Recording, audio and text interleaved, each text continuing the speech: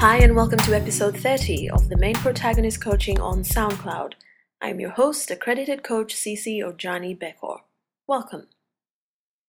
So, are you clear on what your values are? Your values are the invisible force driving your behavior. What are the things that deeply matter to you? I'm not just talking about your likes or dislikes. Values go much deeper than that. To know what you truly value, look to your past behavior. Write down what you consistently spend most of your time and money on.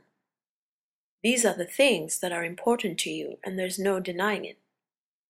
So one of my values is personal growth. I spend a lot of time and a lot of money on these activities and the things that will help me make them happen. I value supporting others, which is why I became a life coach.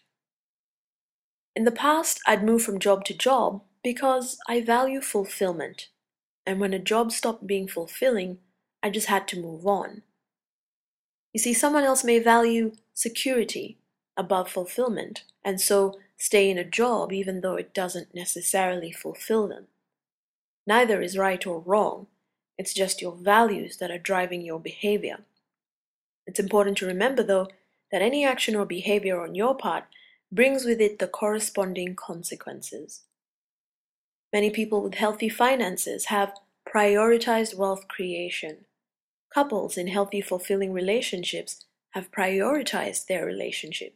This is what they value above all other things. They don't neglect their relationship or prioritize other things above it.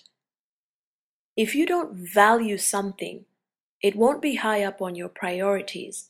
And if it's not high on your list of priorities, you just won't be proactive about it, and you won't get the results that you really want.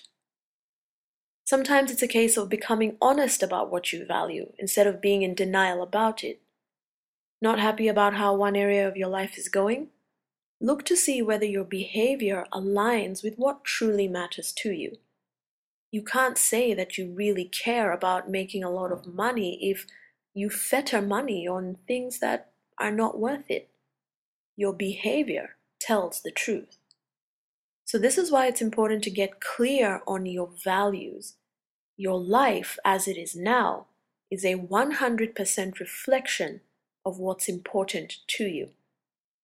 So if you don't like how a certain area of your life is looking, you have to commit today to valuing it, to prioritizing it. When you do, you'll put your time, your energy, and even your money into improving that area of your life, to building upon it. So you see, actions speak louder than words. Get clear on what your values are. Is it time for your values to change? Give yourself permission.